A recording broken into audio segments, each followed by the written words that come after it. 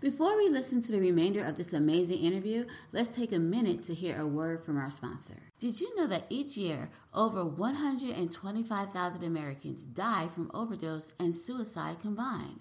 I'm not even talking about the other causes of death related to substance misuse and mental health, just those two. Those are our friends, our neighbors, our family members. They go to our churches, eat next to us at our favorite restaurants. They talk to us through our favorite podcasts. And those deaths are completely preventable. In the Choose Your Struggle podcast, Jay Schiffman, who is a public speaker and coach, talks about these types of issues by interviewing people with lived experiences on these topics of mental health, substance misuse and recovery, and drug use and policy to help end stigma and normalize difficult conversations through empathy and vulnerability. This is a topic that is very close to Jay's heart because Jay has survived 2 suicide attempts and an overdose. Jay feels privileged because he has been given a second chance in a world where some people don't even get a first chance to change their lives and make things better. In a recent quote from Jay, he said that for him not to use his personal experience for something truly meaningful and good, that it would be a waste of his second chance. That's why he gets up every day to work, to help end the stigma and ensure that those who need help get the help that they need and that they deserve. Because we're in this together. Jay is very inspirational, and he is an amazing host. I guarantee that the stories you will hear will change your life and redefine your worldview. So, join Jay every Monday and Friday for the Choose Your Struggle podcast. The Choose Your Struggle podcast is available wherever you listen to podcasts, so go check it out. Looking from the inside out, it seems like we are happy, but what people don't even know is that he cheated on me.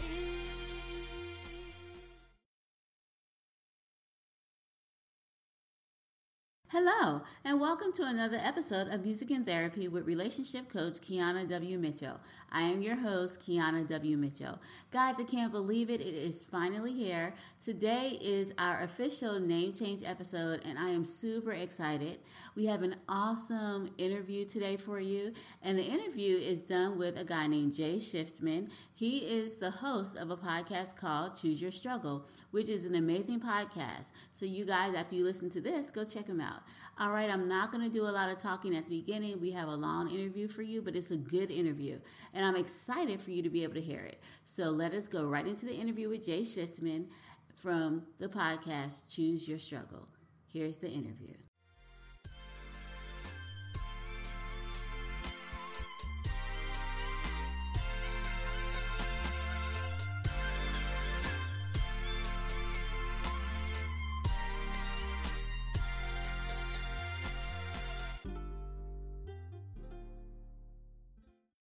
Hello, Jay. How are you doing today? I'm doing well. Thanks so much for having me. Thank you so much for being on the show. You are my third guest, so I'm really excited to have you here. So tell me a little bit about yourself. I know you have this amazing podcast. I've heard it. I love it. And so tell me a little bit about yourself. What made you want to start this podcast? Yeah, well, I would say the first thing is it's an honor to be here because it's an honor to be anywhere where people want to have conversations about substance misuse, mental health. I mean, these topics are incredibly important, and unfortunately, we have to create these spaces because they're not topics that the average person is just okay to talk about. Exactly. The stigma around these things is very real, and people who intentionally create that space for it to be a honest and sort of idea-driven conversation is one that I'm always honored to be a part of. So thank you for doing that. You're welcome. I started my podcast a little over a year ago. Actually, now going on a year and a couple of months, and I did so because my background is in public speaking. And when the pandemic was sort of on the horizon, when those people that knew better were saying this is going to be a big deal, as it ended up being, back in January of 2020, I started trying to brainstorm of ways that I could still have the impact that I wanted to have during this year. And my best friend is a comedian in Chicago. And in that period, he started a podcast. And I honestly said to him, like, I love you. You're very, very good at what you do. But if you can do this, I can do this. So I started the podcast, and I'm really lucky that it's taken off. I don't want to minimize how much work it's been. I mean, I have worked really hard at it, but also people are hungry for these topics, as you know well. Yeah. And that means that if you do work hard and you put yourself out there and you have a little luck, these things can take off. And I'm really, really grateful that mine has. Yeah, because I know that some, like you said, there used to be a stigma, and sometimes there can still be a stigma around mental health. And I talk about relationships, and so I think it's important for people who are in relationships and who may be married to someone or dating someone who has a mental illness or a substance abuse issue to know about what's going on, so they can kind of help that person navigate what they're going through and work together. I don't want people to be like, oh my goodness, what do I do? I want them to see the problem, know what it is, and kind of know how to work through this and how to work together with this. Well put. And that's the goal. The more that we can help people realize that those who struggle with substance misuse or mental health issues are no different than someone struggling with a sort of more accepted ailment, right? Nobody thinks about kicking out their spouse if they get cancer. Right. Why is it that if they get, they struggle with their mental health, it's like, well, maybe they shouldn't be around me or shouldn't be around my kids and all this kind of stuff. And I don't want to discount the fear that is there, because that fear for a long time was kind of intentional. There were bad actors trying to build up fear around drug users, around people who struggle with substance misuse, people who struggle with very extreme issues of their mental health. That being said, we can't just allow that and say, well, there's truth there, because in fact, there really isn't a lot of truth in a lot of the BS that's been built up around these communities. No, that's true. My husband, he used to work as a substance abuse counselor. And just from seeing how he dealt with his clients and the people that he worked with, you begin to see it from a whole different light. Because I grew up back like in the 80s, so they're just like the war on drugs and just say no. And they have all these scary commercials about the egg frying, like this is your brain on drugs, like stuff like that. So like you said, we were all terrified of it. And I know with me, it's like if I thought any drugs was like around me on college campus or something, I would not hang around those people. And then I hold my breath, like I can't inhale this stuff. It was that kind of thing. And so when I saw my husband work with people who had substance abuse issues, and even though he wouldn't tell me everything they were going through because he couldn't, because of confidentiality, but you could see that these are real people and they're struggling with real issues.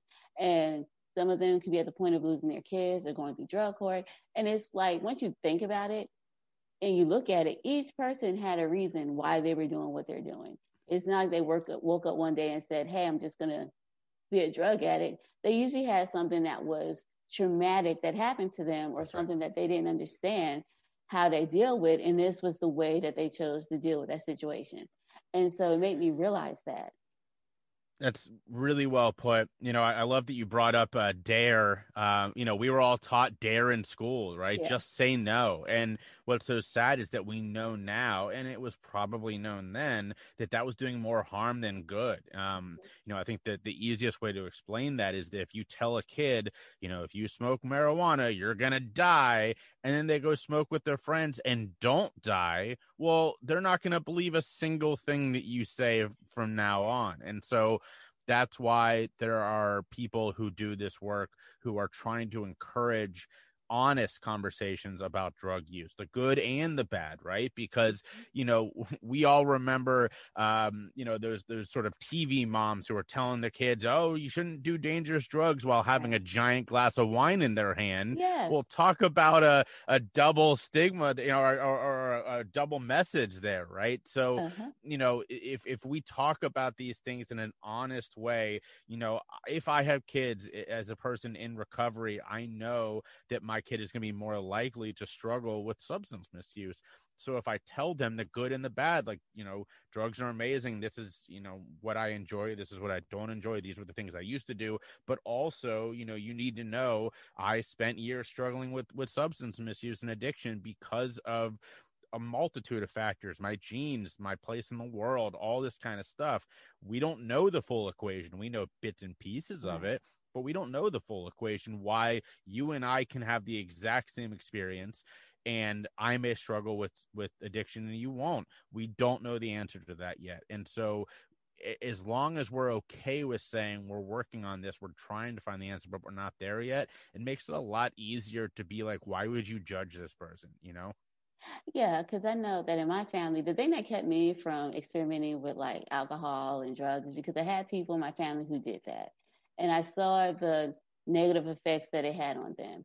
And so when I got to college and I was old enough to drink, I was like, well, there's alcoholics on my mom's side and my dad's side. And I was like, I don't know if that is something I would struggle with if I decided I may want to drink. So because I realized that, and because at that moment I knew that I was the kind of person where you give me a bag of Skittles, I eat the whole bag because I'm like, I couldn't stop eating Skittles. So I always said, if I cannot stop myself from eating a huge bag of Skittles and I just keep going and going, I was like, imagine what might happen if I decide to drink. So that's right. Thing that stopped me because I was just like, I can't even control candy. Like this, if I can't control candy, I cannot even try to do this because I don't know the side effects. And even with my daughters, I talk to them about drugs. They may even look it up and we go through the side effects, what could happen, what might happen, because I don't think scaring people works anymore. I think that in this day and age, we got to be honest with people. You have to tell them, okay, this is, you may feel happy for a while. You may feel good for a while, but these are the side effects. This is what can happen. The other day, my daughter, I know she used to tell me when she was younger, because she knew someone who smoked and she thought it was cool. So she was like, yeah, I think when I get to be 21, I'm going to start smoking. I was like, well, if you want to start smoking, I said, you should at least know what it can do. So we read things on it. And now when I talked to her the other day, she's 15 now. And so she's like, Mom, I was thinking, I don't think I really want to smoke because I need my lungs. I can't afford to risk getting lung cancer. But she made that decision on her own. And it was an informed decision and not one because she was terrified of what could happen or lied to about the side effects. It's just like informed. And she made her own decision from being informed. And I think that's what we need to do. We need to inform people and let them make their own decisions. And I think we should also stop demonizing drug use because it's like there are people who do worse things. People who are taking drugs usually are just hurting themselves, and we need to help them with that. But I think the whole demonization of people who do drugs is totally wrong because I'm like, this is not even it. Like there are other things happening here. So we cannot judge or demonize someone because they're having a hard time coping with a life situation. 100%. There was a lot of good stuff in what you just said.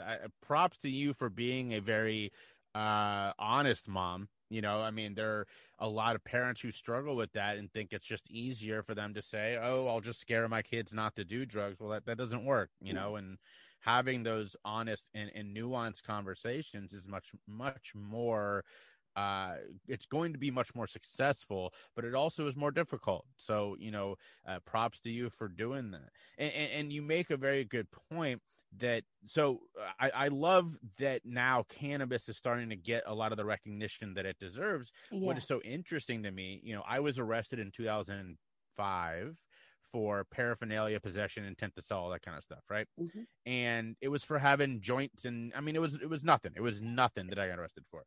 And at the time, people who I loved were like, how could you do this? All this, all the stuff that we were used to hear.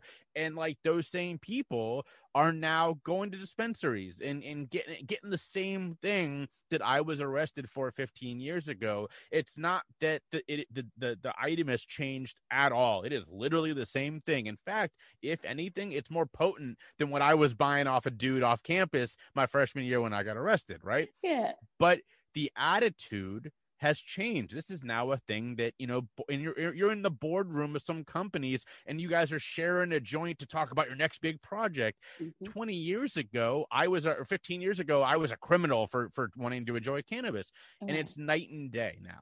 So I think that when you look at it sort of with that perspective, it's easy to say, oh, we may be wrong about a lot of these things. And if we were that wrong about cannabis, nobody ever came out and said we were wrong. It just all of a sudden was this thing that, let's be 100% honest here, rich white people were doing that wasn't being done when I was arrested 15, 16 years ago. Sure. So if we're able to say we were wrong about that, or the country was wrong about that, maybe we're wrong about some of these other things. And That's why it's so important that you have people like Professor Carl Hart at Harvard, who's doing a lot of work about trying to help people understand that what they were told about heroin is wrong. Not saying that it's safe. No one's trying to say that these things are 100% safe. What they are saying is, if you look at our policies, safety has never been an issue. If it was, nicotine, cigarettes would not be legal. Exactly. If it was, alcohol wouldn't be legal. Those are the number one and number two most dangerous drugs the world has ever seen. Alcohol and nicotine, and yet they're legal. So you look at that and you say, okay, clearly safety isn't what we're worried about here. What are we worried about? And the fact is, in this, for some people who don't know this history, the reason these drugs are outlawed is 100% because of race. It is. You take this back to the original drug laws in this country around the turn of the century through about 1930, which is when a lot of these laws were becoming made and came into existence.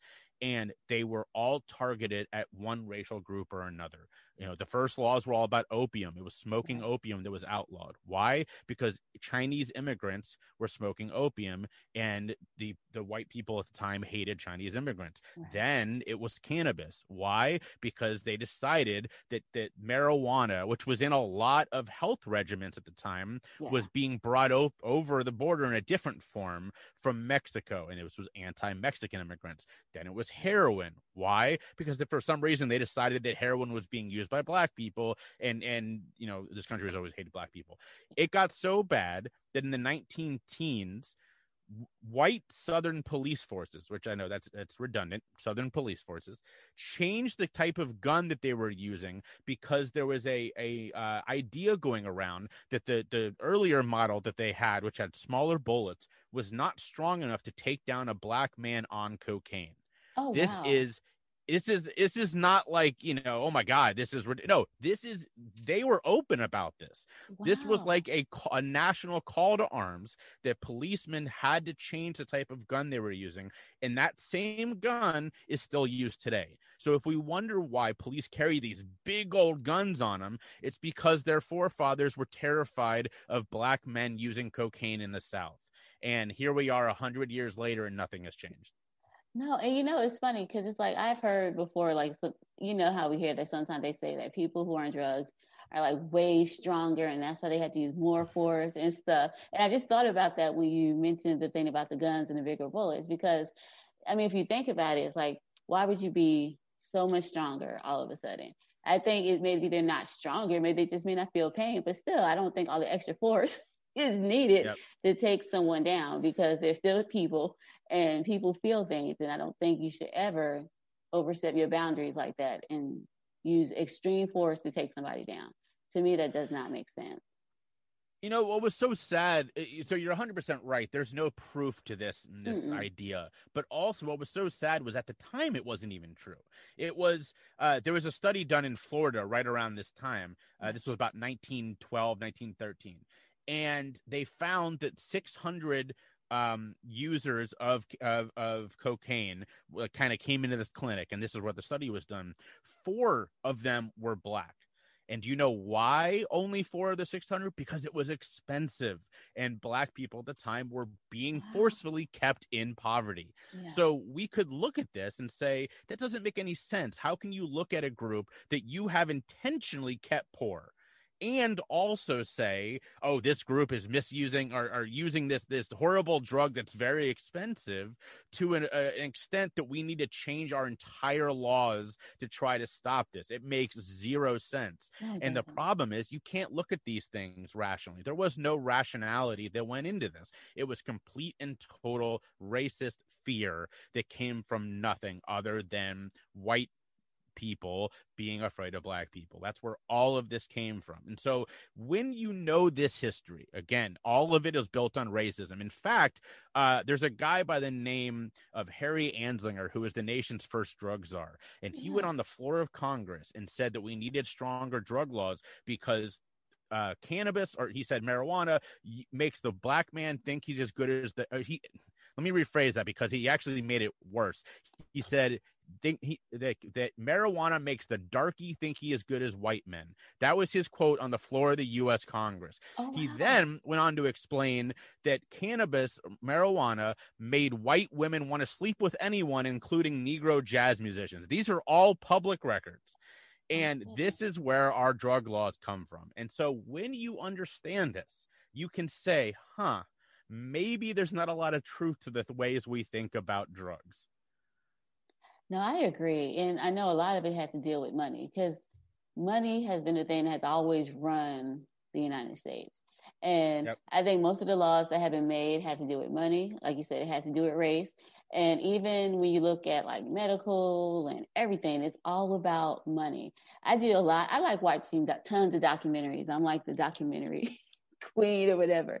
I love documentaries. So it was a documentary I saw. I think it was called, it was about this guy named Rick Ross, and he was in California, and he was put in jail almost for life because of the fact that he was buying drugs from someone from Nicaragua who the United States knew was selling drugs, and they were giving him the money and the drugs because he was like an informant for them.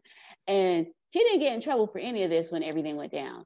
But Rick Ross almost went to jail for his life, but it's because he learned how to read, and he somehow read this thing. He caught this, what was it? It was something in the law that said it was a 3-strike you're out rule, but he found something where it says that it technically wasn't 3 strikes because he did for some reason he had one conviction or something happened, and it was more like a continuous thing. So it wasn't 3 strikes. It was like 2 because something he did was continued with something else. I have to watch it again, but it was something like that. So he ended up getting out of jail. But the whole point was like, why was it when the United States knew exactly what was going on, because they were watching this whole operation and they knew what was happening, why would he go to jail for so long? And the guy who was like their informant got away scot-free. And I was like, that is messed up. Do you know? So first off, I love that because Rick Ross's story came to light thanks to the rapper Rick Ross, and people started wanting to know about his story. So, and by the way, I know when we're recording this, Rick Ross, the rapper's Tiny Desk concert on NPR just came out like 2 days ago, and it's unreal. So go watch that. Oh, wow. But so do you know what percentage of drugs that come into this country are from all over? I'm not just talking about, South America, from all over, are intercepted by police force, by our drug, our border patrol, all that kind of stuff. What percent doesn't make it into the user's hands? I would think probably a high number, like maybe. What do you think? Guess a number. 75%. Do you think that they find or they take 35%? I think they probably take more than that. So you got the numbers right. It's 3 to 5%. Okay. They only 95 to 97% of the drugs that come into this country find their way into people's homes and into users' hands. What that says is our law enforcement has never stopped the war on drugs. It just has never happened. Unless you consider 3 to 5% to be, success. But I would say that any other business, anything else, name it, if your success rate was 3 to 5%, you'd be fired real quick. Yeah, you guys. And yet our government loves to say the war on drugs has been a success. And it doesn't make any sense because we see these things on the news. Oh, this huge drug bust. And then you take a step back and say, all right, so I see one of those a year from my local police force, right? And then you start thinking, okay, so they do all these little ridiculous things like pull people over and then, I think I smell something, and they get a little bit of weed. You add that all up, it's 3 to 5% annually of the drugs. And so what that says is this is a failure through and through. But here's the thing. Their goal was never to stop drug use. In fact, Richard Nixon, who we all think of as the guy who really kicked off the war on drugs, even though it had been going on for 50, 60 years beforehand, he makes it sort of federal policy. The war on drugs becomes a thing when he gives it its name.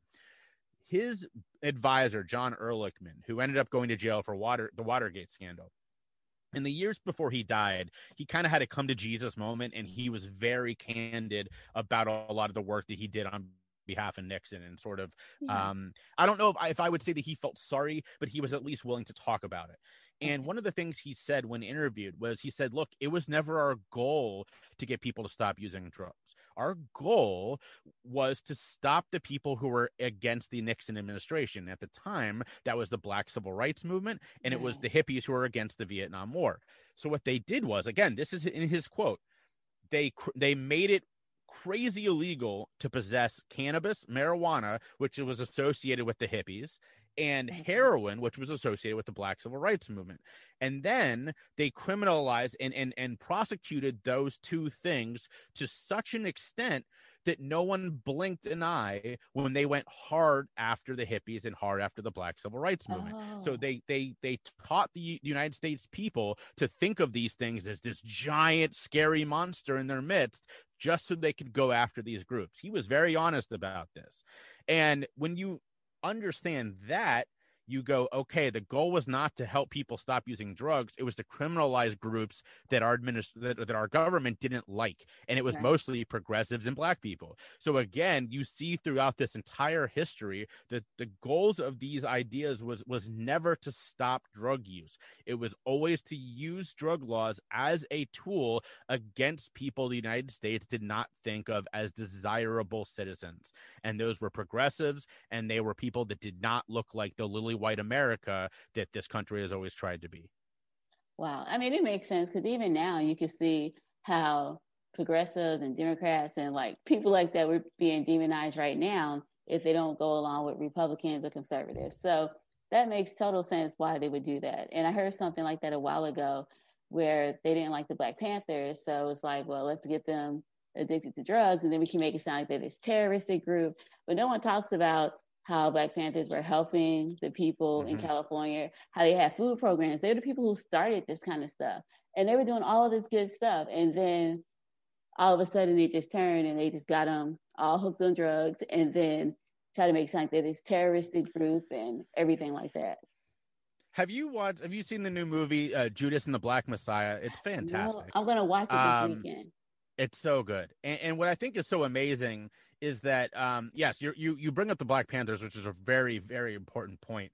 The Black Panthers were founded to protect Black citizens from people like the Ku Klux Klan, right? Exactly, yeah. Here we are 60 years later. The Panthers were destroyed by the U.S. government, right? It was perfectly legal for them to carry guns. Everybody carried guns, except until all of a sudden Black people did, and then we got gun laws in this country, right? So the U.S. government destroys the Black Panthers. In 2021, the KKK is still around. And if that doesn't show you how ridiculous this government has treated people, that one terrorist group, oh, we can't stop them, we've been trying for years. The other one, they got rid of in less than a decade. They were like, we don't like you. We're going to label you a terrorist group, even though, as you said, they're doing a lot of amazing things in their communities. They didn't like them because they were Black men carrying guns, and Black women too. I shouldn't just say Black men. They got rid of them in less than a decade. White men carrying guns, lynching. I mean, the Ku Klux Klan, I was raised Jewish. We were told to fear them. They were killing our ancestors too. The U.S. government could never do a thing about them. And it's because they never tried.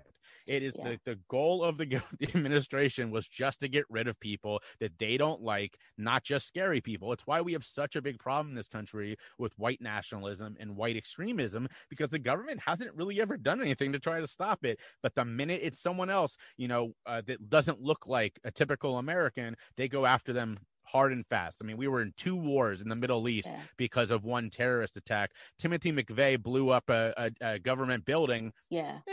What are you going to do? No, I totally agree. It's like, even if you look at what happened on January 6th, how all these people got sucked, they didn't get close. Like, they actually got into the Capitol building. And then you see Black Lives Matter, they were marching, and all these police officers like surrounding the building. It's just like, they're doing peaceful protesting. You saw how they were dealt with. And then with the attack on the Capitol, everybody, they getting into offices, trying to kill people. They actually had this, they could hurt people, and they act like they couldn't do anything. They had no police around. Like, what were they thinking? So just to let you know, there is a huge disparity when it comes to race and relations in this day and age, which is unfortunate. I've got my Black Lives Matter flag right here. Yeah, my wife and I went to a couple. Actually, went to three. We organized one in our neighborhood, and we were really lucky. There was never any police violence around us. But you're right; it's hard to watch those two things side by side and say, "Wait a minute." You see these like images from Black Lives Matter protests where police are throwing people down, they're pepper spraying them, all these horrible things, right. And yet when it's the white dude, it's just like, man, go ahead, go on in. We'll see you in there, right? I mean, it doesn't make any sense. Yeah, it's crazy. My husband and I were talking about that the other day. We were just like, this is crazy. And so that is why, like I tell people, my whole goal is to educate people and to let people know that, I'm the kind of person where before I never really talked a lot about like race and relations and everything, because to some extent I've kind of been kept away from a lot of, how can I put discrimination? It's like I really can't count the times I've really been discriminated against. And if I can, it maybe it's been like 5 times. I count on one hand. But my whole point is like, just because it hasn't happened to me a lot doesn't mean it's not happening to everyone else. And if any of us are being discriminated against, myself included, because you never know what the future is going to hold because of the way things are. It's just like, we all have to do something about it. And I feel like I told my kids, I'm like, we can no longer just sit silent and be like, well, nothing's happening. And I've started to feel this way like a long time ago, like when Colin Kaepernick got banned from the NFL just because the guy was kneeling. And I'm just like, and I even stopped watching football for a long time. I still don't even watch it now, to be honest. I'm just like, if you are going to tell somebody they can't kneel, and if you're going to make their job dependent on kneeling and try to make it sound like they're not patriotic, when he explained over and over that's not the case and that's not what he was doing. My whole point is like, when did we become a country that forced you to be patriotic? And when did we determine being patriotic by how we respect or kneel to a flag? Like, it has nothing to do with that. It has everything to do with how you view your country, how you're a good citizen, those things. It has nothing to do with the flag. And so, yeah, I've kind of been over that whole thing for a while. I'm with you. And that's why I was so proud of Mark Cuban, the owner of the Dallas Mavericks, when they, without telling anyone, just stopped playing the national anthem before games. And then he gave an interview and someone finally asked him, like, it was like 15 games into the season. He's like, yeah, we just don't feel like we need to do that anymore. And the NBA was like, no, you have to. And it's because they're catering to a very small percent. And let's be honest, how many of those people are actually watching the NBA anyways, right? I mean, the people who are that strong, I'm a huge Boston Celtics fan, like diehard Boston Celtics fan, right? And we have a guy on the team, 2 guys, Jason Tatum and Jaylen Brown, who are unreal basketball players, but also really outspoken on civil rights and social issues. And during the protest last year, I think it was Jaylen Brown was asked by an interviewer, so Jaylen, what should we do? What's the answer? And he looked at him and said, man, I'm 23 years old. Why are you asking me this? There are people who do this for a living. I'm a basketball player, right? Like, that's and there was such a beautiful juxtaposition of this like white middle-aged dude asking this 23-year-old black dude, like, you tell me what to do. No. Like, this is on us, right? Like, I got black friends who are like, if you think you're tired about talking about race, I'm tired about talking about race. And at this point, it's not on all y'all. It's on us. The white people. This is our problem. We need to fix it. This is not, we can't just keep looking at black people like, tell us what to do. It's our friends who are being stupid. We have to fix them. That is on us. No, you're right about that. And even with everything that's happened, I think I know racism has always been here, but I think the thing that's made it more prominent was when we had those 4 years of Donald Trump in office, because he was outspoken or racist. So it's like, if you encourage these things on a regular basis, then what do you expect to happen? It's almost like you're constantly playing with fire, you're constantly setting people off, and you're talking about people in ways that dehumanize them. And the way he talked about everybody, it's like with me, I was like, okay, so he's attacking me both ways. First, he's attacking me for my race. Then I'm a woman. It's like it just went on and on and on. Like, and I think when you do things like that, and we look at the country now, like, how could we not expect for this to happen? Like, how could we not see that this is where it was going to lead to? I'm just thankful he didn't get like a second term in office, because I don't think we'd be able to come back from that. I don't think we would. What's so scary to me, you're right. I mean, he lowered the bar so much that progress at this point isn't good enough because we're still not back. Like, we're not going to get back to where we even were for a while, right? Like, during the campaign, this really startled me. You know, Trump was so overtly racist that it made lower that bar about like what was racism, right? Mm-hmm. And there was a moment where Joe Biden was asked by a black reporter if he had taken a cognitive test, right? Because Trump was forced to take one. And so Biden's the same age. And they were like, you know, did you take one? And Biden got really pissed. And look, I'm not saying it's not okay that he got mad. Like, if I was, you know, whatever, I'm sure I would get mad too. But his response was, why would I take a cognitive test? What about you? Did you take a drug test before you got here? Now, here you have an old white man looking at a black dude in a suit and you know, whatever. And the first thing that comes to his mind is, maybe you're on drugs. Yeah. Now, that was a scary moment, right? For those of us who care about issues like drug use and drug policy, because the only reason he was thinking that was that this dude was black. And so this story went around on Twitter and like that for about a day. But because Trump is so that times 10, it got forgotten, you know, because it was like, yeah, that's a horrible thing to say. But then there's Trump. And so when you have that, it's like Biden can get away with almost anything because at least he's not Trump. And that scares the crap out of me. Because he's doing a lot of dangerous things already, you know, like that moment that showed like, wow, that was so overtly racist and anti those who use drugs, and nobody bats an eye because, well, at least he's not Trump. No, you're right about that, because I'm just going to be honest. He was not my first choice. He was not the person I wanted to vote for. He really was not. But the way it came down, and I guess I was voting strategically. Like, I wanted someone totally different. I liked Elizabeth Warren. I really did. But I knew they were not going to get behind her. I knew they were not going to vote for her. And because I knew that, and I knew what we had at stake, Trump staying in office another 4 years, when we came to like the midterm elections, I didn't vote for her. I liked the guy for the Progressive, Howie, I forgot his last name, but I liked him too. But I knew he was not going to win. So I didn't vote for him. And so when I was like, I told my husband, I was like, whoever Democrats get, I'm just going to vote for that person. And that's what I did. But I did that because I felt like I had no choice. It's like, if I don't vote for him and too many people vote for Donald Trump, then he's in. And I can't do that. I was like, it was almost like you had to pick the lesser of the two evils. And Biden was it. And it's funny because on the news, they even said that the reason he won is not because the country was behind him to say, but because we didn't want Trump. So it's like, we're voting against him by voting for this person. That's what it came down to. It's not because we loved his policies, I think that we probably wouldn't have voted for him if we had another choice, but it was just like, who do we, like you said, the bar was so low, like, who do we have? Like, what do we do? So I feel you on that.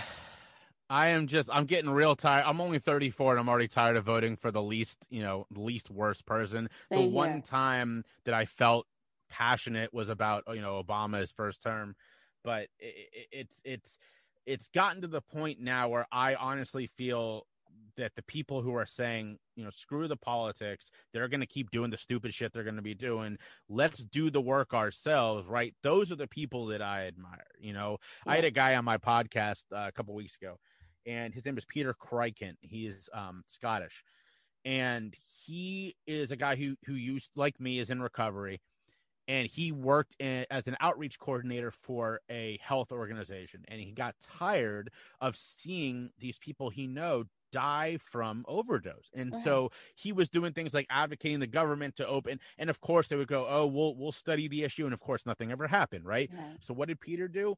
He bought a van and started driving around and allowing people to use their drugs in his van. And he would have test strips there. He would have Narcan, the anti-overdose medication. He had a defibrillator, all this stuff. And he brought nurses along and just started doing it himself. He got arrested at one point for, of course, this isn't legal. And he said, I don't care. I'm going to keep doing it. And in that way, he forced the politicians to come along with him, right? Yeah. All of a sudden, overdoses started dropping in the city, and they couldn't anymore ignore this issue because he was just saying, screw you. You can keep arresting me. I'm going to keep doing this because I believe in saving people's lives instead of fighting over the BS you're fighting over. And finally, he got them to start, coming around to this issue. Those are the people that I admire, the ones saying, let's just do this, and we're going to force them to deal with this, because if we wait on the politicians, nothing's going to happen. No, I agree with you about that. That's why I think we need to be more involved in like our local area, our local elections. And even aside from that, like what can we do as people to help with the situation? Like you see something that's wrong, I think we should, like you said, go work on it, try to fix it. Because if we just sit around and wait, our kids, our grandkids, they're going to be dealing with the same issues. And I was like, I do not want my kids or my grandkids to have to deal with the same world that we currently have now. I want it to be better for them. And the only way that can happen is if we do something about it and we say something about it. Like that is one of the reasons why I started my podcast, because I saw like there were relationship issues. And once you think about it, none of us are ever taught how to have relationships. If you had good parents who had a good relationship, then maybe you kind of got some sense of what a healthy relationship was like. But the majority of us did not have that. So it's like we're thrown out there, boyfriend, girlfriend, get married, but no one told you how to do this thing. And so I just figured, well, if I can tell people from my experience and let them know that it's hard work, but it can be done, then I was like, maybe I can help one person through the learning curve instead of just letting them figure this out on their own. Because sometimes you just have to do that. You just got to get out there and do something. Well, I love that. And anyone, like, I say a lot when I speak, why is it that I had health class, where I learned about, what I put in my body and sex ed. I had PE. I didn't have mental health class. I didn't have honest conversations, drug class. Right. And we're just thrown out to the wolves and say, go get it. Kind of like what you're saying about relationships. And what's so scary, again, with the relationships in mental health is that it's still stigmatized to talk about it when it doesn't work.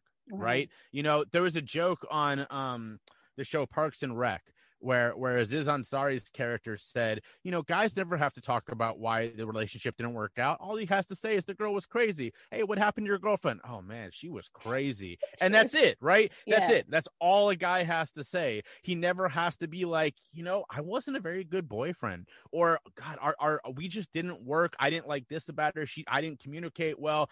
Those conversations don't have to happen. And if you do try to have that conversation, a lot of people get real awkward about it. They're like, because then like they don't want to think about that for their own relationship. Well, what if I'm not doing that? What if I'm whatever? So if we can help people have these conversations in a safe and educational way, you're going to help a lot of people and a lot of relationships and a lot of, friendships and all that kind of thing in the process. So, thank you for your work. And we need more people doing this kind of thing. No, I agree, because I think that, like you said, when you talk about things, you have to face them. It's easy to pretend that things don't exist.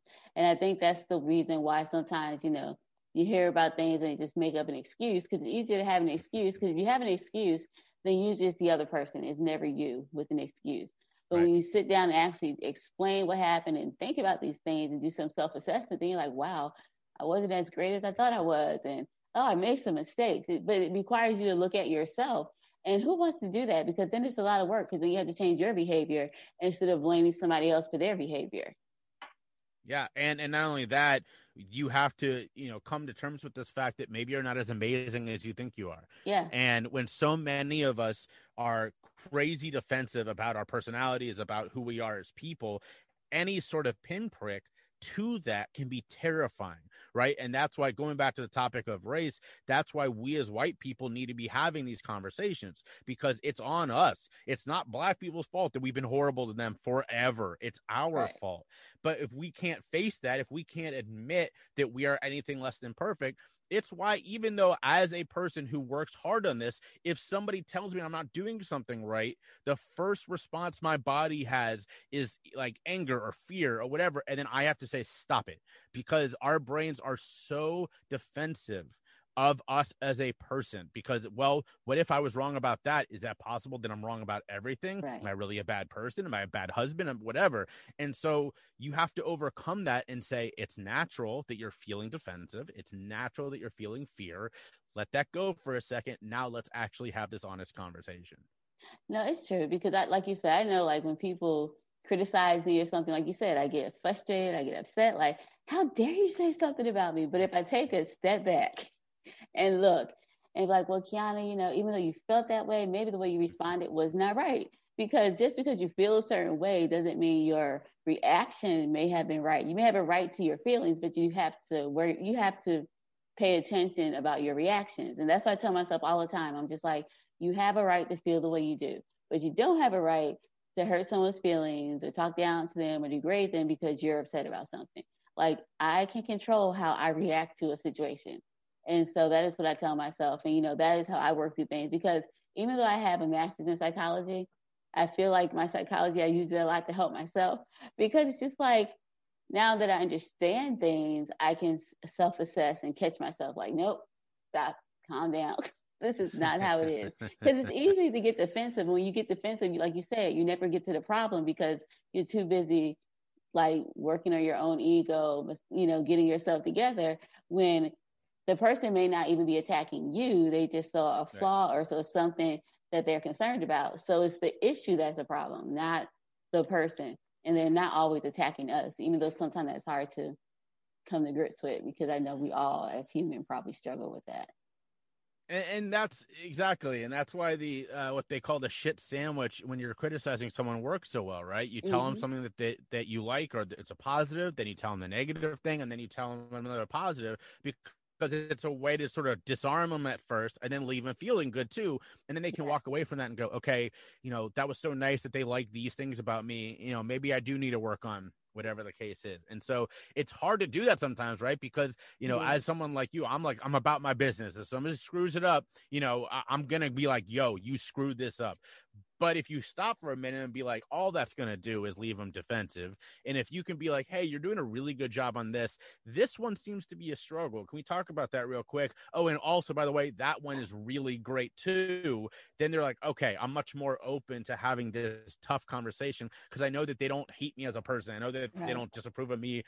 All of my work, it's just this one thing. No, that's true. And I try to do that. Even with my kids, I try to do that. Like, oh, this is great. You did this good. Okay, you really have to work on this because this has not been done. But you did this okay. This is great. Like you said, it's just about learning how to deal with people. And for me, it came about because I realized I didn't talk to people as kindly as I thought I did. Like, in my mind, it sounded amazing. Like, oh, I'm being so kind. But then my husband would be like, that is so rude, Kiana. Why would you say that? And my kid's like, ouch, Mom. And I was just like, what? But now I see that it sounds nice to me, maybe, but it's not always that nice. And if you throw a little shade on it or criticism or whatever it is, it's not nice at all. But I guess for me, it made me feel like, oh, I'm saying it in a nice way. But it wasn't nice. So it just comes down to the point of realizing if you can't say it nicely, maybe you shouldn't say it at all. And if it's something that needs to be said, you need to figure out a way to say it in a nice way where the person can understand. Because it's not what my mom used to always tell me, Kiana, it's not what you say, but it's how you say it. And I see that now. Like, not always what I say, it's just how I say it. It doesn't have to be said with a lot of meanness and criticism and whatever. And it doesn't mean that I'm not being real as a person, because I am. But just because we're being real with people doesn't mean we have to be mean or evil. I just think we use that sometimes as a facade, like, oh, I was just being real. Like, no, you're just being mean. That's what that is. Yep. And making me think of the old Chappelle Show sketches where when keeping it real goes wrong, and it's always, it was always him getting his ass kicked in all of the sketches. Yeah, and it makes sense because it's like you can say things and sometimes people just don't react right. I mean, they're reacting in a way that's appropriate because it was something you said or whatever. And you just got to realize it's one of those things where it's like, we are not perfect. None of us are. So I'm not going to always say things the correct way. You may not say things the correct way, but we have to know ourselves well enough to be like, you know what? Maybe you went too far. Maybe you should apologize. Maybe you need to make amends. Like, Because even if we mess up, like we can always apologize. I even apologize to my kids at times when I think I did something that was too harsh with them. I'm like, you know what? I'm sorry. I shouldn't have said that. And then of course they're like little kids. And it's like, you're right. You shouldn't have. And I'm just like, yes, you're right. Mommy made a mistake there, but I plan to do better by not doing such and such and such, you know? But I mean, it's just something that you have to learn because kids are people too. We can't just run over all over them and treat them any kind of way either. So yeah, I totally understand. So let me ask you, you mentioned a lot about how you used to be on drugs and everything. So I guess my curiosity is like, what was the thing that made you turn to drugs? Like what happened? Yeah, so my story is not the one that a lot of people are used to. I got started with substance misuse and eventually addiction when I was a teenager, and I was diagnosed with ADHD as a preteen and put on ADHD medication. And then a couple of years later, you know, basically what happened was you take puberty, which we all remember is a very difficult time, and you add you know, these high levels of chemicals that I was on for ADHD. And then you take in the fact that, you know, I have struggled with issues of mental health most of my life. And those, you know, those aren't big deals. They are things like anxiety and depression and OCD, right? And so you mix all of this together and it's kind of a perfect storm. And unfortunately for me, my therapist, who helped create this perfect storm by putting me on this medication for ADHD, saw this and said, oh, those are signs of a bigger issue. And that bigger issue is bipolar disorder. Now, bipolar is a pretty serious diagnosis. And unfortunately, like many people, I didn't get a second opinion. And that happens a lot with mental health, where, you know, if you're given a pretty serious diagnosis of physical health, of course, we all go get a second opinion, third opinion, maybe even a fourth or fifth. But with mental health, we don't. We just take our therapist's word for it. And that's something that needs to change. But this was in the late 90s.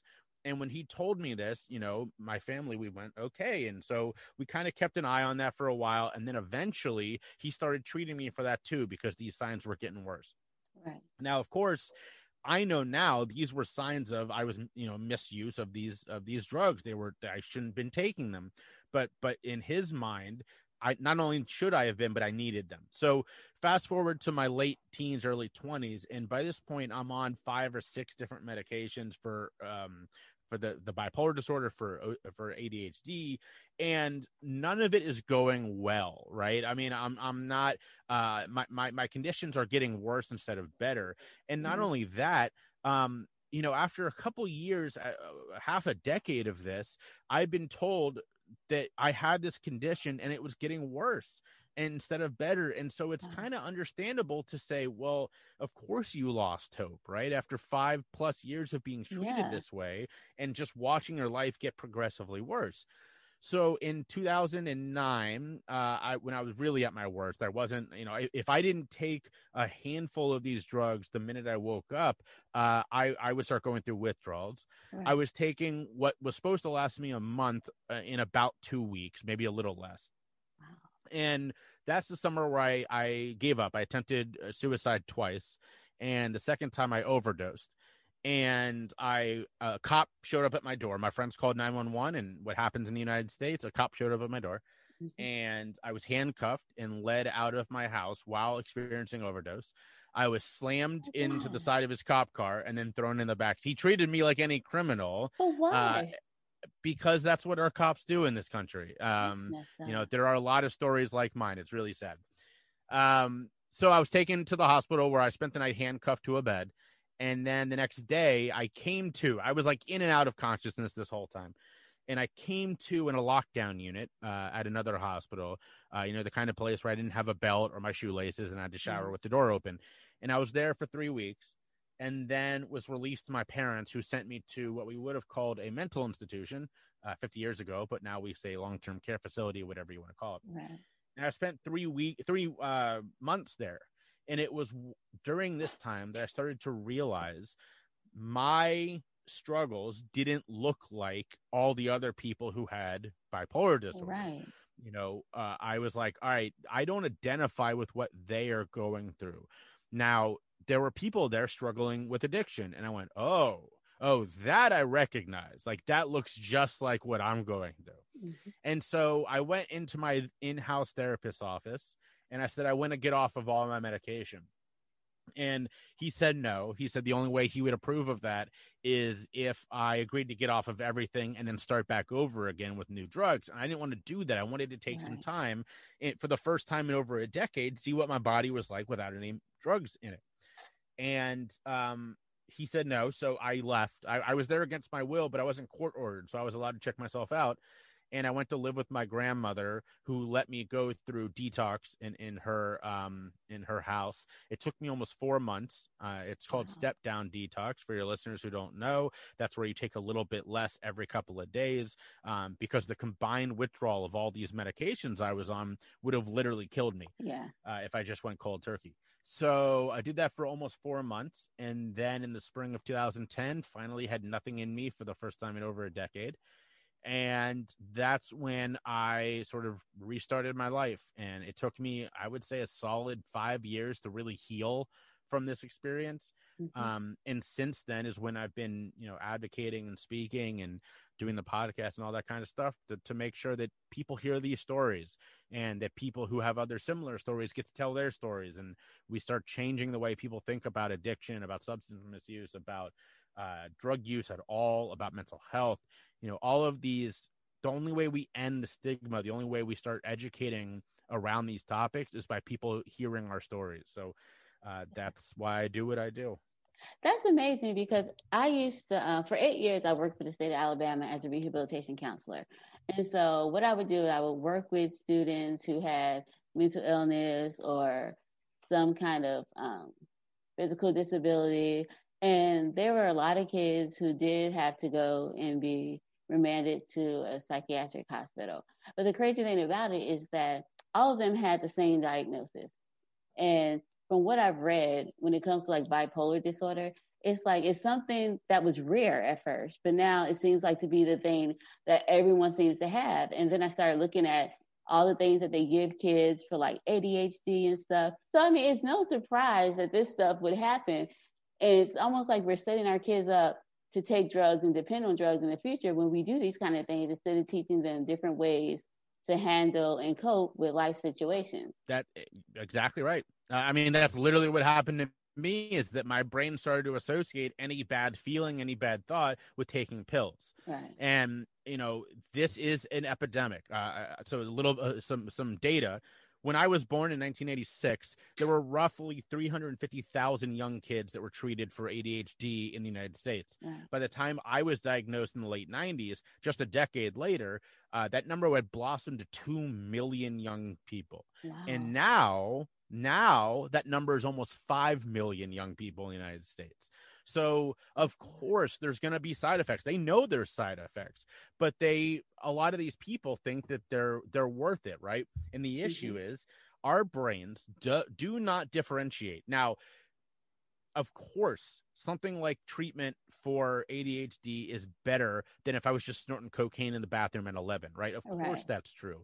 That being said, our brains don't differentiate in how it responds to high levels of chemicals. So taking high levels of ADHD chemicals is still taking high levels of chemicals.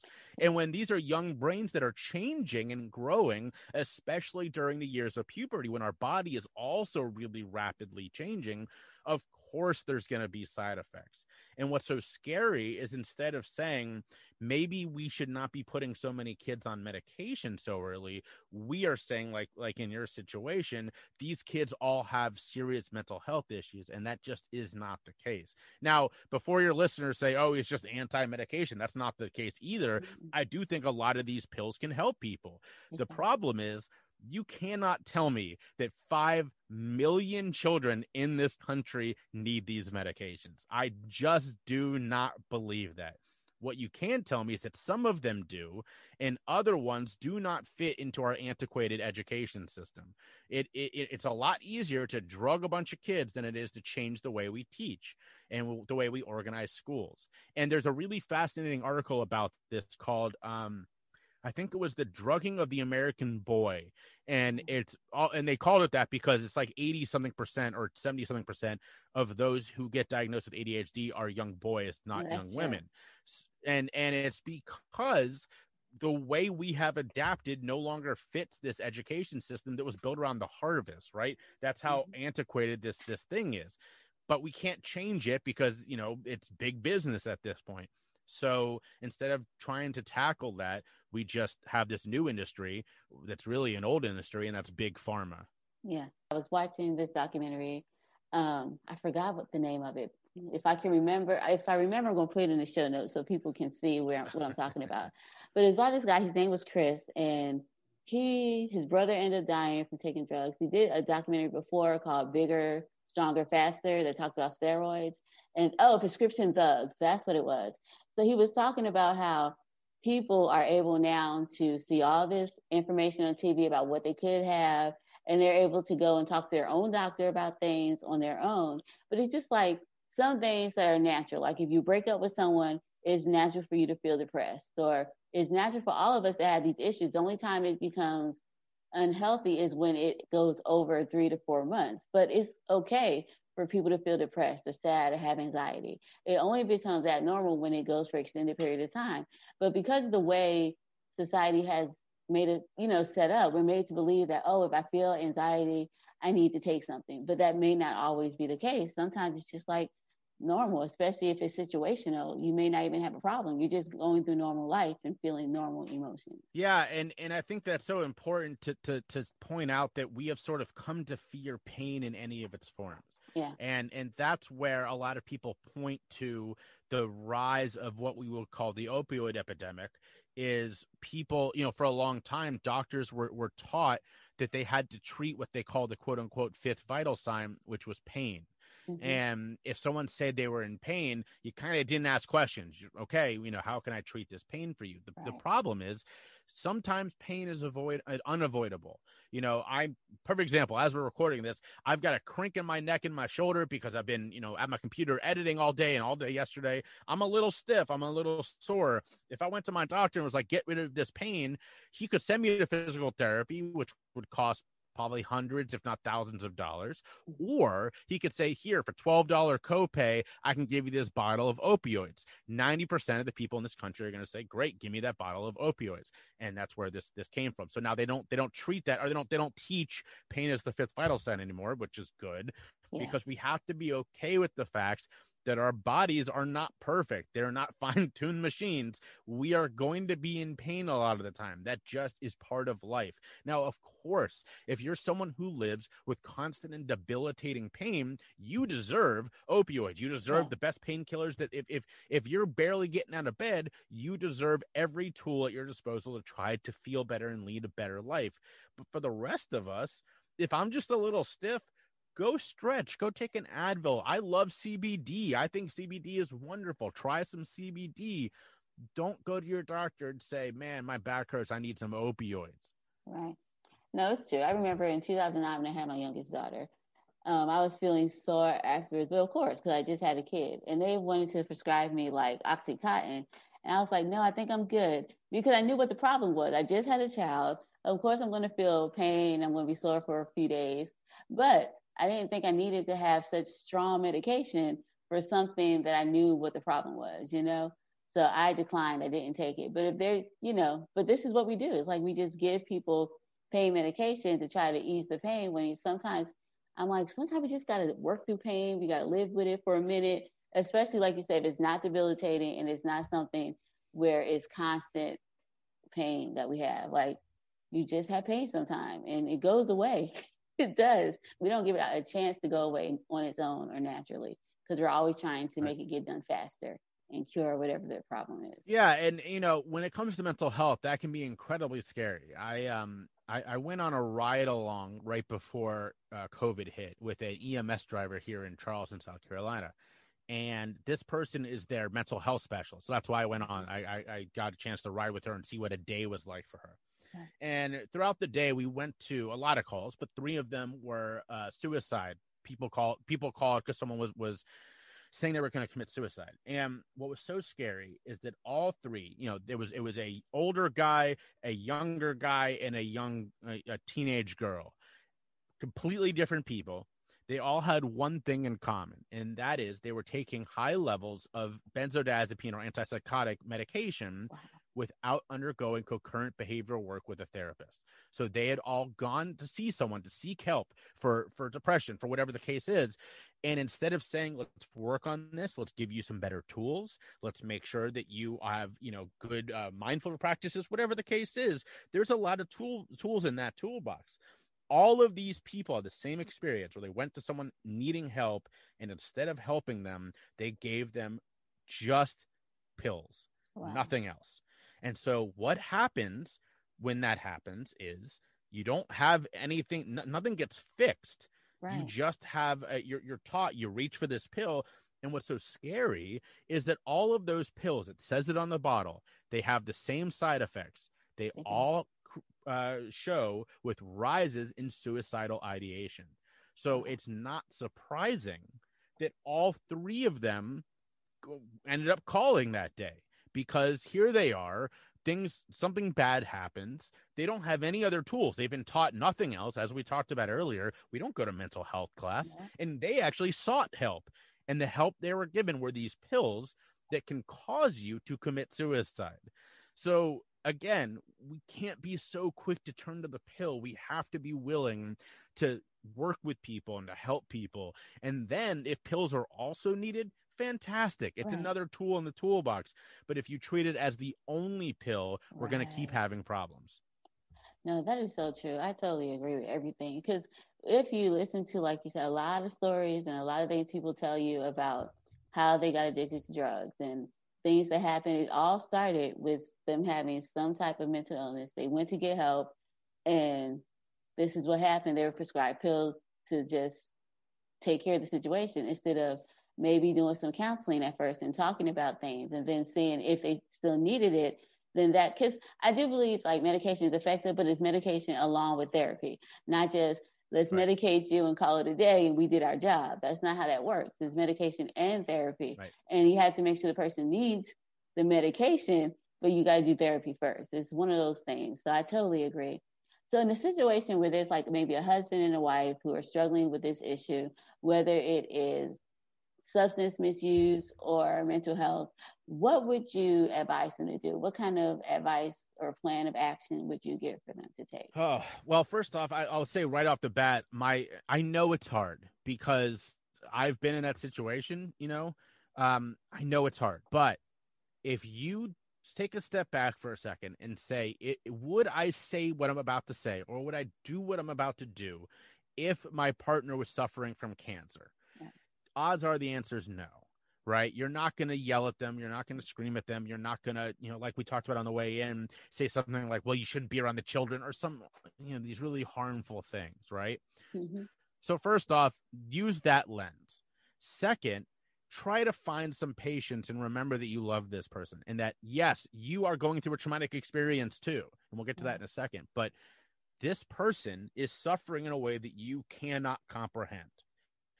You have no basis for understanding for what this person is going through, right? If you can remind yourself of all of that, it's a lot easier to then say, okay, I need to find it in me to be patient, to be understanding, and be loving, right? So that is the most important thing you can do. Now, the second thing is remember that you also are going through a traumatic experience. Having a loved one experience a mental health struggle or a struggle with substance misuse and addiction, whatever, is traumatic for everybody. So get yourself a therapist. I work with so many clients who, the mom will reach out to me because the kid's struggling with addiction or whatever the case is. And I go, are you seeing anybody? This is very hard. Oh, I don't need to see someone. I'm like, no, you do, because your inability to process this is going to affect them as well. Right. Perfect example. I was working with a client not long ago, and the mom actually was the one that reached out to me, right? And she couldn't take her son's drug use anymore, and it was a whole thing. And the mom was so high strung that she didn't realize the ways that she was hurting her son and making it harder for him. Right. And while we were working together, she was cleaning his room because he had moved back in with them due to his struggles with addiction.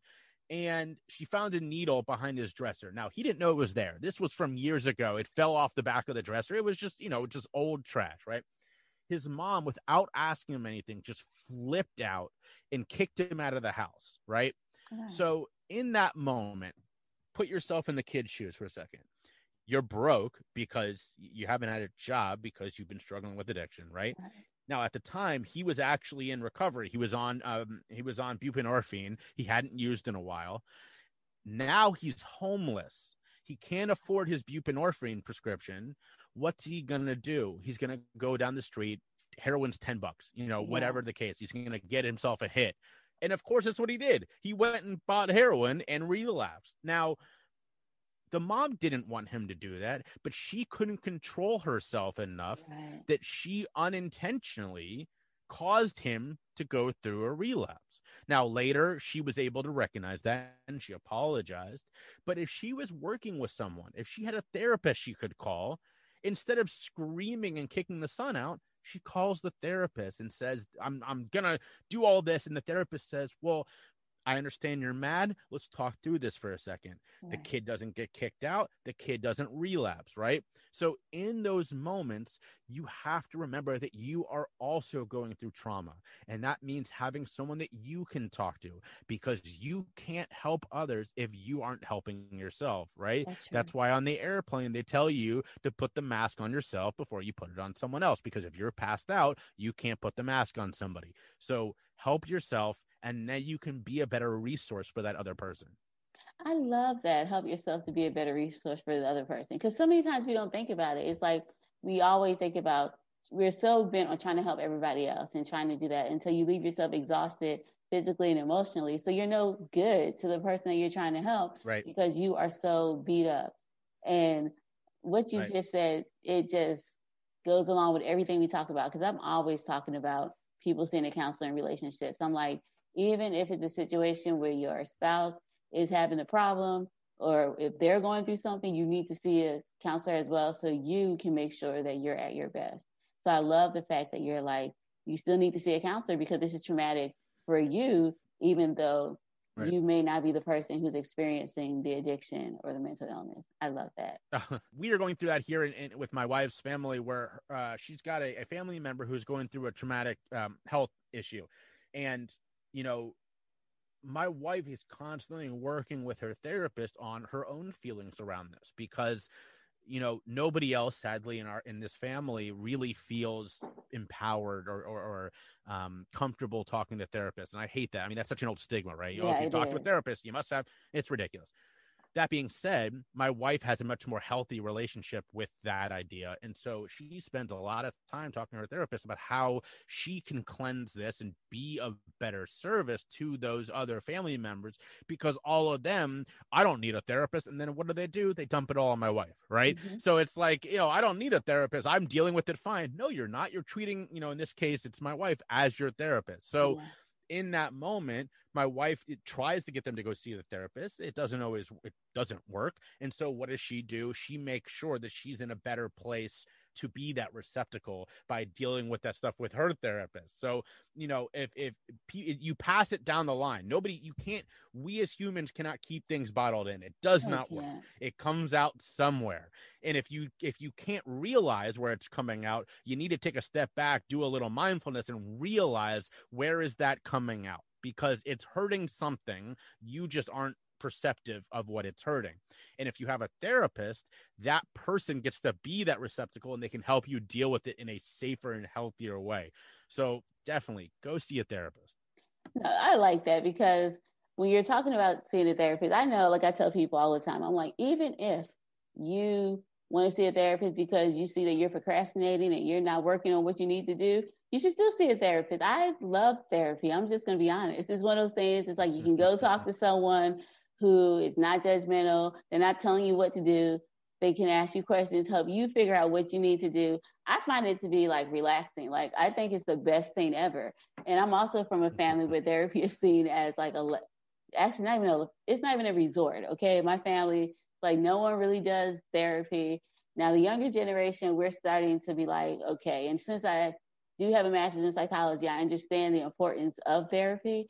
So I'm all for it. But no, I understand my family's the same way. It's like especially when I looked at my family history, there's so much hidden secrets and so much stuff. You're just like, really? Y'all, I mean, it goes from generation to generation, and you're just like, wow, if y'all had just got help or seeing somebody or talk to somebody, you could have eliminated a lot of the dysfunction in the family. And I know everyone has dysfunction that they don't want to talk about, but I do think that if people have been brought up knowing that therapy is okay and that you don't have to be quote unquote crazy to go, like therapy is good for everybody. Like I always recommend it because I think it's a tool that we have to be the best version of ourselves and to help other people. So like, why wouldn't you take it? Well, that's an important message and one that's important that we keep talking about. Yeah. I definitely enjoyed having you on the show. I love your story and I enjoyed our conversation. We talked about so much. So if anyone out there wants to get in contact with you or connect with you, how can they do that? Yep. You can find me at my website, jayschiffman.com, which is JAYSHIFMAN.com. On social media, I am either Jay Schiffman or Choose Your Struggle everywhere. Everything from TikTok to LinkedIn.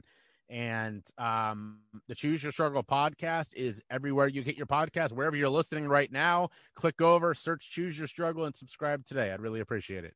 The song we're going to listen to today is called Can I Talk to You? And I chose this song specifically for this episode because in the interview, Jay and I talk a lot about mental health.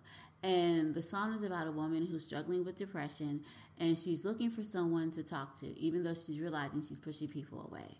Here's the song, Can I Talk to You?